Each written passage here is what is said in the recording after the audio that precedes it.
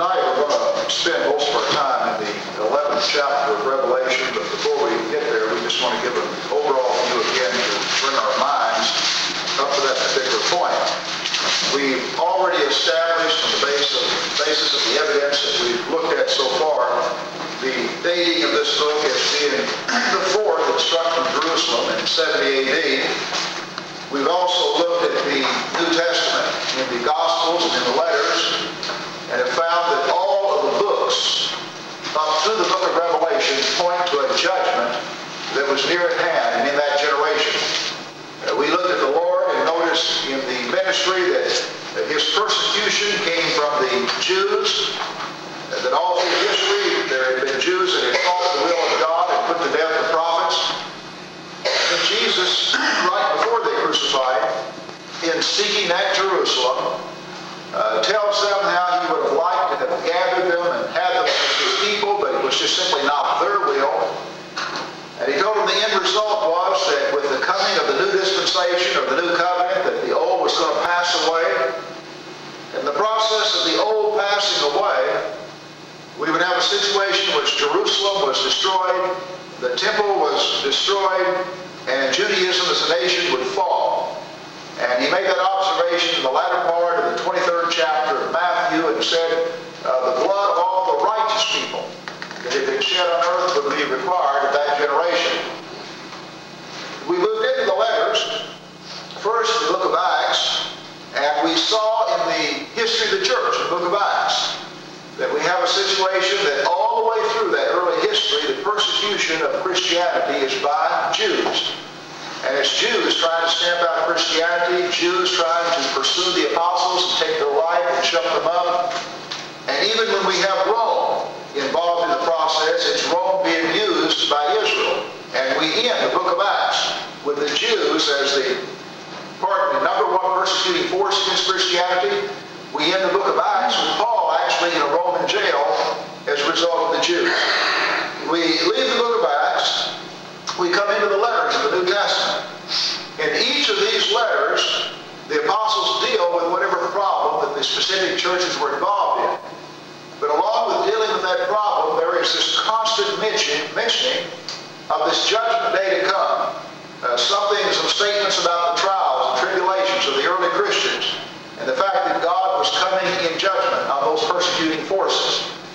We noted as we get down towards the latter end of that dispensation that those books that are written in the 60s have such statements as the time is at hand for the last day. Be patient. The Lord is at hand. The judgment is at hand. It's now time for judgment to begin at the house of God. But a little while, he that cometh will come and will not delay. And so we have these statements as we come into Revelation.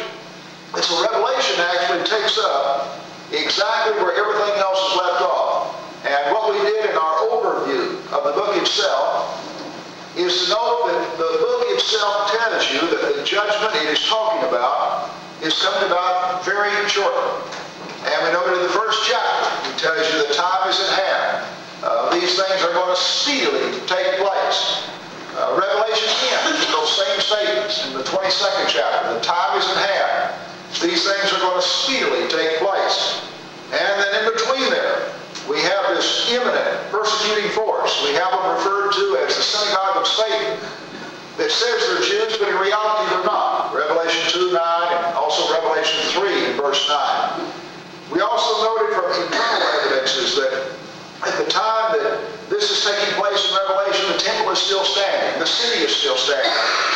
We've noted a contrast that we have a new Jerusalem coming down out of heaven, and that you can only have a new Jerusalem in contrast to an old Jerusalem. The old Jerusalem was fleshly Jerusalem, and it was going to be destroyed. And then the new Jerusalem, or spiritual Jerusalem, came down out of heaven. Now, what I'd like to do is just in a few statements in Revelation 1, and Revelation 7, Revelation 9, point out a few things that we've already looked at. A couple of them we have, a couple of them we have not. And then get into the 11th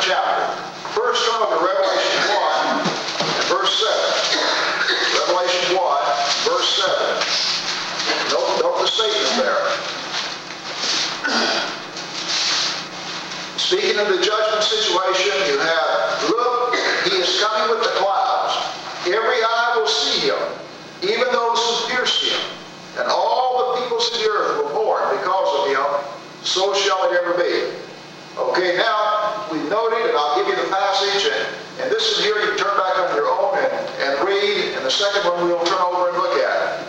Where it says, look, he's coming with the clouds. This is a figure of speech that is used in a consistent way that simply has reference to God coming swiftly or in a quick way. And a good example that you might, if you're keeping notes, put down is Isaiah 19, verse 1. When God is speaking and coming in judgment against Egypt over there, he spoke of himself as coming on the clouds. And it simply was understood by them as a figure of speech of God traveling swiftly. We noted that in contrast with the pagan idols who traveled on the back of donkeys or were pulled or carried and moved in a very slow way, the Creator of the universe traveled very quickly, and so the terms, he's coming on the cloud. Now, hold your place there. Flip over here to Matthew 24. Matthew 24, and look at verse 30. Now, while you're looking at this, Matthew 24 and verse 30, look again at Revelation 1 and verse 7. He's coming in the clouds. Every eye will see him, even those who pierced him. All the peoples of the earth will mourn because of him. So shall it be. Look at this in 24 and verse 30. At that time the sign of the Son of Man will appear in the sky. Okay? And all the nations of the earth will mourn. They will see the Son of Man coming in the clouds of the sky with power and great glory. Okay? And he'll send his angels with a loud trumpet, and they shall gather his elect. Okay, now come right on down and note the context. Verse 34, I tell you the truth, this generation will certainly not pass away until all these things have happened. Now come over here again in Revelation and look at 1 and 1. These things must soon take place. Over in Matthew, Jesus was saying this generation will not pass away until these take place. Now he's saying these things must soon take place. He uses the same type of language. He's coming with the clouds. Every eye will see him. Those who pierced him, all the peoples of the earth will mourn because of him. So shall it ever be. So you can see that, again, even the statement grabs your attention as something that ties into the first century. There in the first century, they pierced Jesus. They put Jesus to death. There was mourning that was to take place all over as a result of the destruction that would come on Jerusalem. Okay? All of this now tying in with the same statements the Lord made in Matthew 24 and verse 30. Now, look at Revelation 7 and verse 14. 7 and 14. These are they that come out of the great tribulation. They've washed their robes. They've made them white with the blood of the Lamb. Hold your place there and turn over to Matthew 24 and 21. Right back here. Matthew 24 and verse 21. Okay, look at the statement. There will be great distress, unequal from the beginning of the world unto now, never to be equaled again. And so we have this great tribulation there where they were to be suffered, and something he said in all their history was never to be equaled again. The same type of language, same type of persecution. And then the statement over here that they've washed their robes and made them white in the blood of the Lamb. Okay, now, let's see, come on over to Revelation 9 and 4 and 7 and 3. Look at 7 and 3, and then 9 and 4. Do not harm the land or the sea or the trees until I put a seal on the foreheads of the servants of our God. Okay, and then come over to 9 and 4. They were told not to harm the grass of the earth or any plant or any tree, but only those people who did not have the seal of God on their forehead. Okay, now, we won't turn over here because we've already studied it, but you can make note and turn back on your own. The comments you have here, you find that exact statement in Ezekiel 9 and verse 4, where we have the people of God in a figurative sense marked on their forehead. And we noted that over there, Ezekiel was talking about the same thing the Revelation writer is. In Ezekiel, Jerusalem is about to be destroyed.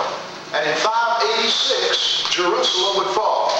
And so there the statement was made that as Jerusalem was to be destroyed, that the people of God would be marked on their forehead, that God was going to take care of, providentially, his people. And so we have over here, this great judgment is coming, but then the same same kind of statement. The people of God are to be marked on their forehead. And what we've already studied is the way that God will take care of His people in each instant is through information. And those that believe the information would be taken care of. For example, back in Ezekiel, when Ezekiel and Jeremiah were preaching, they told the people that you don't stand a chance against the Babylonians. It's God's will that Babylon conquer this city. The thing to do if you want to leave is surrender to the king of Babylon and go into captivity. And they told them that God would not wipe out the entire people, that He would save a remnant and they would come back home. Those people that believed the preaching of the prophet did exactly that. Those that were convinced it was going to be that way went ahead and surrendered, went into captivity, and then from their seed, children would come back. Over here, the same thing happens. The apostles and prophets have given information, and they told the people in the words of Jesus that when you see Jerusalem surrounded, know that her desolation is nigh. Jesus had said that when you see all this happen, know that it's like Daniel prophesied, the abomination of desolation, Matthew 24 and verse 15, and he quotes Daniel in a prophetic utterance of this. And so now, with all of this about to take place on Jerusalem, the Christians, those that believe the teaching of Jesus and the preaching of the apostles, would be taken care of by God through their faith in His Word. And so when the destruction became imminent, they would do what the Lord said. Those that were out in the fields wouldn't even come into the city. They'd get out of there. Those that were up on the housetop would get up and get out of the city. They would pray that the exact time would not be on a Sabbath day, that it wouldn't be in a winter, so that it would be a good time for flight. And they would do just exactly what God told them to do, and that is they would flee and none would die as a result. The Roman general Titus, in recording the events that took place and his capture and taking the city, even makes mention in his own writings of the fact that the Christians left and escaped to Pella. Josephus also points out that Christians escaped to Pella. Other sources point this out, going back at this time. And only the unbelievers, what I mean now, of the unbeliever, I don't mean those that disbelieve in just God, but the unbelievers are those who do not believe in Jesus. In fact, something is going to happen now with the coming of Christianity. Unbelief in Jesus is going to become synonymous with unbelief in God. Just like Jesus said, if you've seen me, you've seen the Father. To reject me is to reject the Father. And all the New Testament writers are going to make it clear. There is no way that you can have God and not have Christ. That He pictures the Father to us. We come to the Father through Him. There is no way, there is no relationship to the Father or with the Father except through Jesus. Okay, so these people are marked. We have that same kind of language. Now, let's come on over to the 11th chapter. And as we go through, we have these 7 angels that have sounded their trumpet. And then there are the various types of disaster have taken place as a result of this. The 7 is the perfect number. It culminates the desolation and the destruction that takes place. And so what we're going to have now in the 11th chapter is, on the one hand, there are going to be the prophets of God that are witnessing for God and preaching. We're going to see them turned on and destroyed. The people of God suffer. And then we're going to see a force rise up against this persecuting force, and they're going to win out. And then we're going to see the kingdom of God will, as a result, go and spread into the entire world. So let's go now and look at this, the 11th chapter now, keeping in mind everything that we've said thus far. I was given a reed like a measuring rod. It was told, go and measure the temple of God, pardon me, and the altar, and count the worshipers there. But exclude the outer court. Do not measure it, because it has been given to the Gentiles. They will trample on the holy city for 42 months. I will give power to the 2 witnesses. They will prophesy for 1,260 days, clothed in sackcloth. These are the 2 olive trees, the 2 lampstands. In other words, 2 witnesses, 2 olive trees, 2 lampstands. This is all referred to the same thing.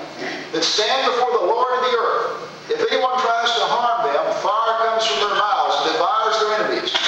This is how anyone who wants to harm them must die. These men have power to shut up the sky so that it would not rain during the time they are prophesying.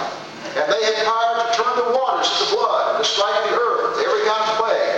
as often as they want.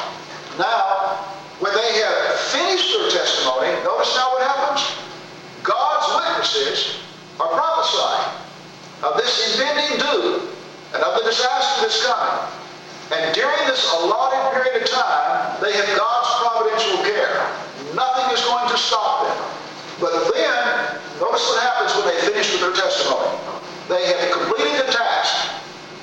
Now, when they have finished their testimony, the beast that comes up from the abyss will attack them and overpower and kill them. And their bodies will lie in the street of the great city, which is figuratively called Sodom and Egypt, where also the Lord was crucified. For 3.5 days, men of every people, tribe, and language and nation will gaze on their bodies and refuse them burial. The inhabitants of the earth will gloat over them and will celebrate by sending each other gifts, because these two prophets had tormented those who live on the earth. Notice now, these two prophets are the ones speaking out for what is right, and yet they have been tormenting people, and then when they go to their downfall, the people there in this ungodly city are rejoicing over them. They're glad they're dead. But after the 3.5 days, a breath of life from God entered them, and they stood on their feet, and terror struck those who saw them. Then they heard a loud voice from heaven say, "Come up here."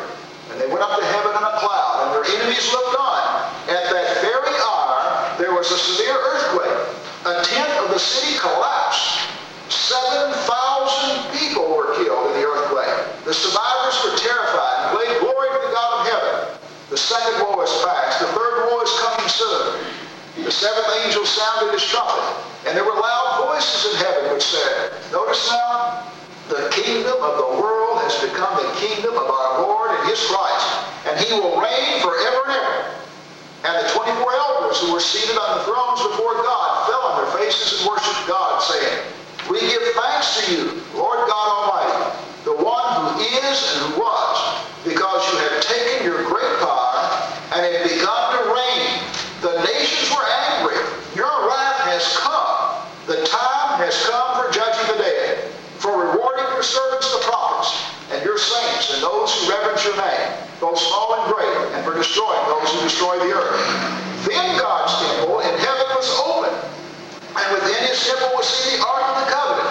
And there came flashes of lightning, rumblings, and peals of thunder, and earthquake, and great hailstorm. Okay, now, let's go back and look, starting at the first part of this. We having seen the temple, the altar, measuring, and then a statement is made there. It has been given to the Gentiles that they will trample the holy city for 42 months. All right, now remember, we already pointed out here that Josephus records, and other historical records, I'm simply using Josephus, that the war with Israel, between Rome and Israel, was 42 months, about 3.5 years.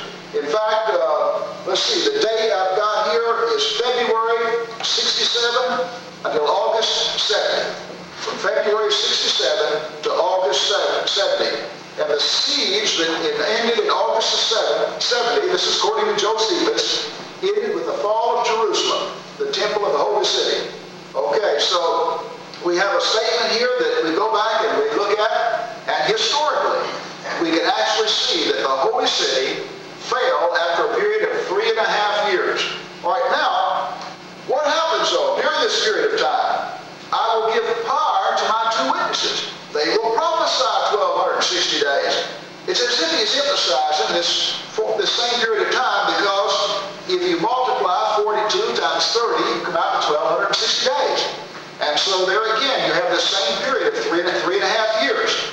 So during this period of time, while the holy city is in the process of being under siege, and it's going to be trampled under by the feet of the Gentiles and all, God had his witnesses prophesying. Well, remember, all during this period of time, the apostles and prophets were prophesying concerning the fall of that city and what was going to happen. Now, so far as the two witnesses there, it's interesting to me that Wallace believed the two there referred to the apostles of the New Testament and the prophets of the Old Testament. He pointed out, for example, that it was a Jewish principle of law that stated, one example, Deuteronomy 19:15, that truth is established on the basis of 2 or 3 witnesses. Remember, Jesus pointed pointing that out in his preaching. When they asked him who he was, and he pointed out that his message was established on the basis of 2 or more witnesses. This is a principle that's found all through the New Testament, of receiving an accusation against somebody. And so what we have is the prophets of the Old Testament have prophesied this. Remember, Jesus called on Daniel. And so these are the days that Daniel spoke of, the abomination of desolation. Then Jesus sent the apostles out. So all the time that this is in the process of happening, you've got the apostles using the prophets of the Old Testament and then preaching the message of Jesus, telling these people what's going to happen. The city is going to fall. Jerusalem is going to be destroyed. The temple is going to be fixed so that not one stone will be left standing on another. You people need to repent and believe the good news. The Messiah is here. The kingdom that's come is not a physical kingdom. It's not a fleshly kingdom. The New Jerusalem is the one that comes down out of heaven. The New Jerusalem is not one that is lit with a literal sun like that we have. The New Jerusalem has the Son of God, and the light is a spiritual light. And so all of these things of a physical nature were going to be replaced by something of a spiritual nature. All right, so the pictures of prophesying during this whole period of time. Notice now the next statement. They're clothed in sackcloth. Okay? Sackcloth is simply, to the Jewish mind, you and I read that and say, what in the world are they doing sackcloth on? To the Jewish mind, he identified that with mourning and calamities. A good example is Job 16, 15, and 16. That when Job was undergoing all his calamities, he clothed himself in sackcloth. Over and over in the Old Testament, you could read of individuals that when a calamity came on them, or a calamity was coming on the city, or they were mourning because of sin, that they would clothe themselves in sackcloth and mourn. And so here are the 2 witnesses now. These are the ones speaking out on behalf of God. They're pictured as clothed in sackcloth. They're in a state of mourning. They don't want this to happen. They want these people to save themselves from the calamities. They're clothed in 2 olive trees, the 2 lampstands. Again, both of these, he identifies them himself, referring to the witnesses. They were the lights of that day. They were the peacemakers. They were the ones that should have been listened to. All right, they stand before the Lord of the earth. Notice if anyone tries to harm them, fire comes down from the mouth and devours them. Figurative language, again, that remember what Jesus said to the apostles when he sent them out, and he said not a hair of your head would perish. And they were going out, and he pointed out that he was going to take care of them, and they didn't have to fear anything, that he was going to be with them. He also told them that they wouldn't even have to think before they talked, that the Holy Spirit would give them utterance, and the Holy Spirit would speak through them. And so as the apostles went out and gave that testimony, they had the promise of the Lord, that the Holy Spirit is going with you through miracles. He's going to confirm your word. The Holy Spirit will speak through you. You won't even have to ponder as to what is the best statement for these people, but the Holy Spirit will speak through you. And so they go out and they speak in that way. They have been promised God's providential care. But now let's back up again. On the one hand, they have been promised God's providential care. God's providential care. And he said, not even a hair of your head would be perished. You don't have to worry. But then on the other hand, what did he tell them? They all would be. It told them they'd be killed. On the one hand, you've got God's providential care. And you're going to give this message that I've given you to give.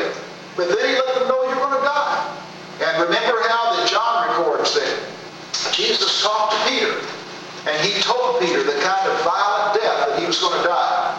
And then we come to the book of Acts, and right away we can see James first going to his death. We leave the Bible and go to secular history, and we have the record of the death of all of the apostles in a violent way, except for John. And the indication of Jesus is that John would be the one that would live to see these events. He didn't say it plainly, but the indication that he gave, in fact, Peter actually misunderstood him and thought he meant that John was going to live forever on this earth. But Jesus definitely indicated, and it's interesting that from a historical standpoint, John was the one that lived through all of these events. The other apostles all went to their death. But what we see happening here, the same thing that we have pictured here, the witnesses of God, those prophesying during this period of time, in a state of mourning, warning the people of the calamities to come, God providentially caring for them, but then, once once their testimony is finished, they go to their death. The same thing happened to Jesus. Go back and read the 7th and 8th chapter of the book of John, and you'll find on 3 different occasions they try to kill Jesus, and you have that statement, but his time had not yet come. God was still providentially looking out for him and caring for them. And then after that 3.5 years, God would step back and simply allow them to do what they wanted to do all the time. But he had God's special providential care. The same with the witnesses here. Until they accomplished the mission of God, they had God's providential care. You see the same thought carried forth in Paul. One time he writes, and he's in jail, but he knows he's going to get out of jail. He writes and he says that I'd rather go ahead and die, be with the Lord. But he knew he wasn't right then. He says, I'm persuaded that he wants me to stay around, even though I'd rather go ahead and be with him. Then we come to Paul's last letter, as he writes to Timothy. And now Paul, as he's there before Nero, is making the statement, the time of my departure has come. I know it's here. And then he went on to say how ready he was to go and be with the Lord. And so Paul, on the one hand, knew, and you see that confidence that I'm going to be here for as long as the Lord wants me here, to accomplish whatever the Lord wants me to accomplish. Paul reached the point where he had accomplished his ministry, then God allowed his life to be taken. Okay, now, come on down, let's see. God's providential care depicted in the figurative language there. And then when he says they had power to turn the waters into blood and to strike the earth with every kind of plague, what does that remind you of as you read those statements? God kind of Egypt and turned people loose. Okay. When God was wanting his people who were being persecuted in Egypt turned loose, then you have those miraculous, the water turned to blood, the things happening just as mentioning right here. And so again, when he speaks of this, he simply let them know God's power is with his apostles. And just as Moses was using miraculous signs to confirm the message all the time that Pharaoh was persecuting and making life tougher, what are the apostles doing? Same thing, aren't they? All the time that they're being persecuted, there is the witness of the Holy Spirit through them, and they're constantly performing these miracles, confirming the message itself. And so God's people being persecuted, but in the same way that you have the kind of language that God over here confirmed his message with miraculous things, took care of Moses, in the same way that God is confirming all the time Christians are suffering, God is confirming his message with miracles, and eventually will deliver them.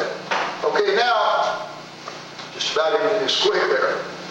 Now, when they have finished their testimony, the beast that comes up from the Abyss will attack them and overpower them and kill them. And their bodies will lie in the street of the city, which is figuratively called Sodom and Egypt, where also their Lord was crucified. For 3.5 days, men of every people and tribe and language and nation will gaze on their bodies and refuse them burial. The inhabitants of the earth will gloat over them. All right, now, something interesting happens. Just as John is writing Revelation during this period of time, we have the apostles preaching, and we have the Jews fighting them tooth and nail, and we have God confirming with miracles. We have the apostles giving their testimony and also using the prophets of the Old Testament. Then something else happens. What happens? About 64 AD. Nero comes. Okay. Nero. Now, before we get through here, we're going to run in again to the 13th chapter, this beast. And remember, we're going to see also that using a beast, or the term beast, to depict an emperor or an ungodly force is common with the Bible. And remember over in the Old Testament, how that the leper depicted Greece. Remember how the lion was used to depict, and other animals used to depict. Remember how the bear was used. Remember how the ram with 2 horns was used.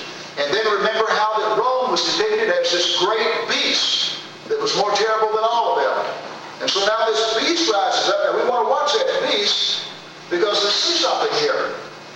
On the one hand, the beast turns against the people of God.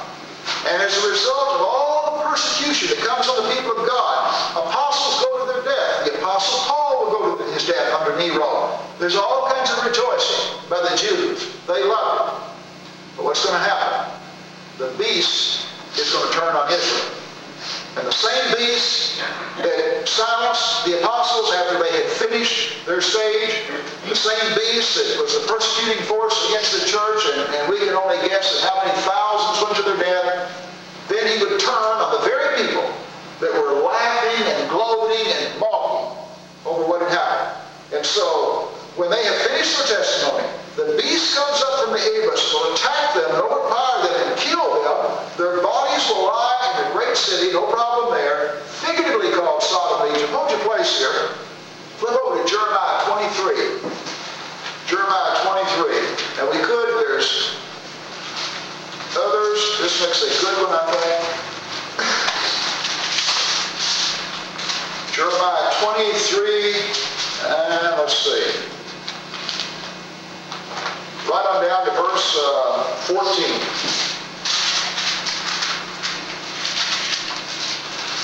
And among the prophets of Jerusalem, I have seen something horrible. They commit adultery and live a lie. They strengthen the hands of evildoers, so that no one turns from wickedness. Notice now, they are like Sodom to me. The people of Jerusalem are like Gomorrah. Therefore, this is what the Lord Almighty says concerning the prophets. Now, we could turn to other places. Last week we chose a place in Isaiah. Suffice it to say, when God's people became wicked, and he was going to judge them, to refer to them as Sodom and Gomorrah, the people of Sodom, like Isaiah would say, ye people of Sodom, ye people of Gomorrah, this is very common. And so when John writes Revelation, keep in mind, this is the same John who is well studied in the Old Testament Scriptures, writing to the same people that are familiar with all of these symbols, and he simply uses that same type of terminology. The people of Sodom, the people of Egypt, where also their Lord was crucified, and then, again, Egypt, the same thing, an ungodly people that God had judged. Then for men from every tribe and language and nation will gaze on their bodies and refuse them burials, and the inhabitants of the earth will gloat over them and celebrate by singing to each other, because these two prophets had tormented those who lived on the earth. Well, what had the prophet? How had the prophets been tormenting the Jews? Their teaching and the way that they wanted them to repent and live the right kind of life. Okay, through this whole process, all the time that Israel is at war with Rome, for that 3.5 period of time, who are the prophets and the apostles saying is going to win that war? They're saying Rome is. Just like, remember how they got so disturbed with Jeremiah because he kept telling to the people, remember how the king shut him up and put him in jail because he said he was disheartening the people. He kept telling them that the other side was going to win. And so, telling them they were sinners. Well, all during this period of time, you've got the apostles preaching just exactly what you and I read in the book of Acts. You people of Israel, you crucified the Messiah. You killed the Christ. You killed the one that God had promised you. You murderers. You may have done it in ignorance, but you still did it. Now, your house is left to you desolate. God is going to judge you. Repent and believe the good news. And then all the time, here's Rome, and Israel is gathering their forces to fight, and you got the zealots, who are a religious group there that believed that Israel was going to rise up and they were going to win out and break the yoke of Rome and the Messiah would reign on earth from there. And they're going out preaching to the people that we need to hang tough and fight. We're going to win. God is on our side. Josephus records the preaching of the zealots, their influence on the people, how that the zealots, as Brother Sherwood brought out a few weeks back, the Jewish zealots from within the city of Jerusalem, Josephus says they killed him before the enemy did. Now, he may have exaggerated a little bit. By the way, that was one characteristic of Josephus. He did tend to exaggerate a little bit. But anyway, suffice to say that zealots were killing their own people. Well, during this period of time, here you are a devout Jew. You're suffering too. You're at war with Rome. Anytime you go to war, you suffer. And all the time, here you got the witnesses of God. Here you got the apostles out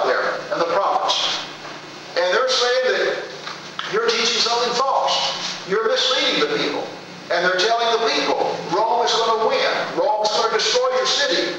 Rome's going to destroy the temple. Jesus is the Messiah. You killed the Messiah. And so all of this incurred the hatred of people. In fact, I think sometimes we don't fully appreciate the position of these people until you actually have the experience of condemning some wrong things that people really and truly want to do and really want to believe they're right in, and then you incur the wrath from that kind of thing. And so they're out preaching to the Jews, and they're incurring the wrath, and so then when Rome turns on them, they rejoice. Just as happy as two peas in a pod. Okay, now, they've tormented them, but now it says after 3.5 days, a breath of life from God entered them. And they stood on their feet. Terror struck those who saw them. Verse 11. Then they heard a loud voice from heaven saying, "Come up here." And they went up to heaven in a cloud, and their enemies looked on. And at that very hour, there was a severe earthquake. All right, what does John see? They've been put to death, the witnesses of God. And those that are the persecutors of the church have rejoiced. The beast has put them to death. The beast is persecuting the Christians. They're rejoicing. But what happens? John in the vision sees that these witnesses are called up to heaven. Remember, we've already read over in the 6th chapter about the souls of those that were beheaded for the cause of Christ, and how that he makes a statement, they are waiting for vengeance to be taken on them. And he makes a statement to them that, no, some more of you are going to have to die yet. And so we have John seeing something. Again, this is just what John is seeing in the vision. John sees the people have been put to death. Then he sees them caught up to heaven. And then what happens when they're caught up to heaven? He says, after 3.5 days, a breath of life from God enters them. They stood on their feet. Terror struck those who saw them. They heard a loud voice from heaven saying, "Come up here." So these people are caught up into heaven. That's what John sees.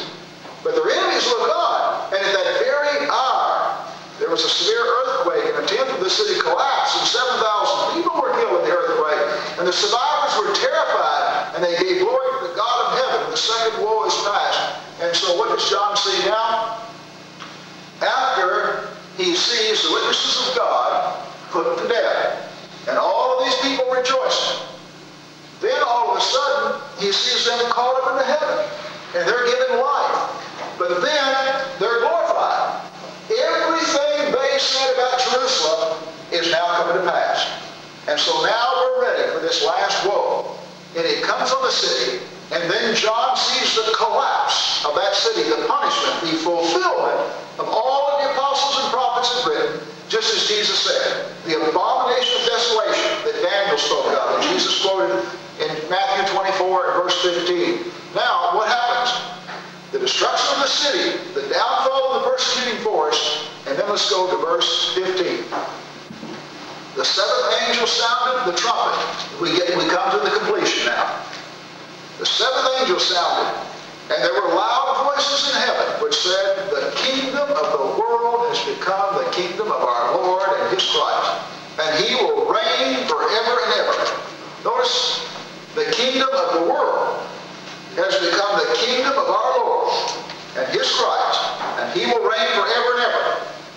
He's not talking about in this last heaven yet to come, but right here on this earth. Remember, Daniel had prophesied that we had this beast, and there was a head of gold, there was a silver, there was a bronze, there was the iron, and it represented Babylon, Medo-Persia, Greece, and Rome.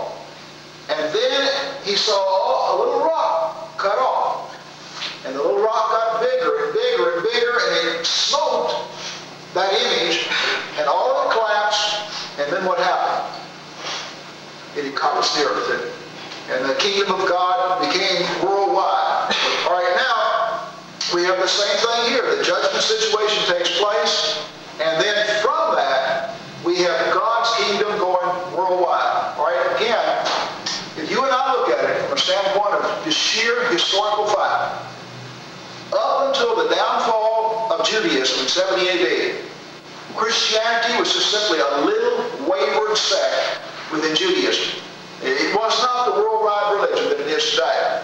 It had been preached to the entire world in the sense that it had been preached to all the Jews who were scattered throughout all those places. And the other Gentiles that they had come in contact with. It had not literally gone into the whole world. It had been preached in the known area primarily to the Jews of that day, and those Jews of that generation had the opportunity to repent and obey the gospel. It was looked on by Rome as a little sect within Judaism. We saw through the book of Acts that when Rome persecuted the church or stood up for the Jews, it was because they represented the majority. And Rome just simply wanted their taxes and they wanted peace. And the Christians were a little sect within Judaism. But now what happens after 70 AD? Jerusalem falls. You know what happens to the Jewish people? They become a hiss and a byword. They're now looked with disdain by Rome. What does one country feel for another one after they've just been at war with them for a period of years, and you've lost thousands of your own people in that war, and now you've defeated them? What do you feel for that people? Well, all through history, there's disdain. And so the end result of this war was not just the destruction of Jerusalem, not just the downfall of the temple, but Rome absolutely despises the Jews. And there will be a continuation, persecution of Jews all over. Well, something else happens. Christianity comes out of this. And because there is that despising of the Jews by the Romans, for the first time now, Christianity begins to exert itself as something other than a Jewish institution. Christianity begins to separate itself from Judaism. They begin to make it clear that they are not the Jews of the Old Testament. They begin to make it clear that they have a new covenant, a new agreement with God. And all of these things that had caused Rome to hate the Jews was not a part of them. And then we see them take this message, and we just follow them historically, and we see them literally eat up the Roman world. And by the time we come to the 4th century, Christianity has become the official religion in the Roman Empire. And from that point it goes, and we have Christianity literally encompassing the world at this present time. So he depicts that through here. The kingdom of the world becomes the kingdoms of the Father. And then come on down to verse 17. We give thanks to you, Lord God Almighty, the one who is and who was, because you have taken your great power and you have begun to reign. The nations were angry. Your wrath has come. The time has come for judging the dead and for rewarding your servants, the prophets, and your saints, and those who reverence your name, both small and great, and for destroying those who destroy the earth. Then God's temple in heaven was opened. Now, when he speaks of the time of his wrath, hold your place right here. We'll see is my voice right? I'm looking at the clock up there. I thought I could squeeze this in. That has The clock's about an hour slow. that just shows you how engulfed in this I was. I looked down here and I said, it's 10 after 8. I said, well, it's just barely 7 o'clock, you know. But anyway, I thought, surely we could squeeze this last point in here. I knew I was going to be pushed to get all that in. Well, I won't. We've already squeezed all we can squeeze in there, obviously. But I was here watching the clock, trying to make sure that we wouldn't go past 8 o'clock. To show you what your mind does, and you see what you're looking, although it says 7, my mind was actually saying 8. But then I looked at this, and that said 10 after. And I thought, uh-oh, I don't have much to squeeze in here.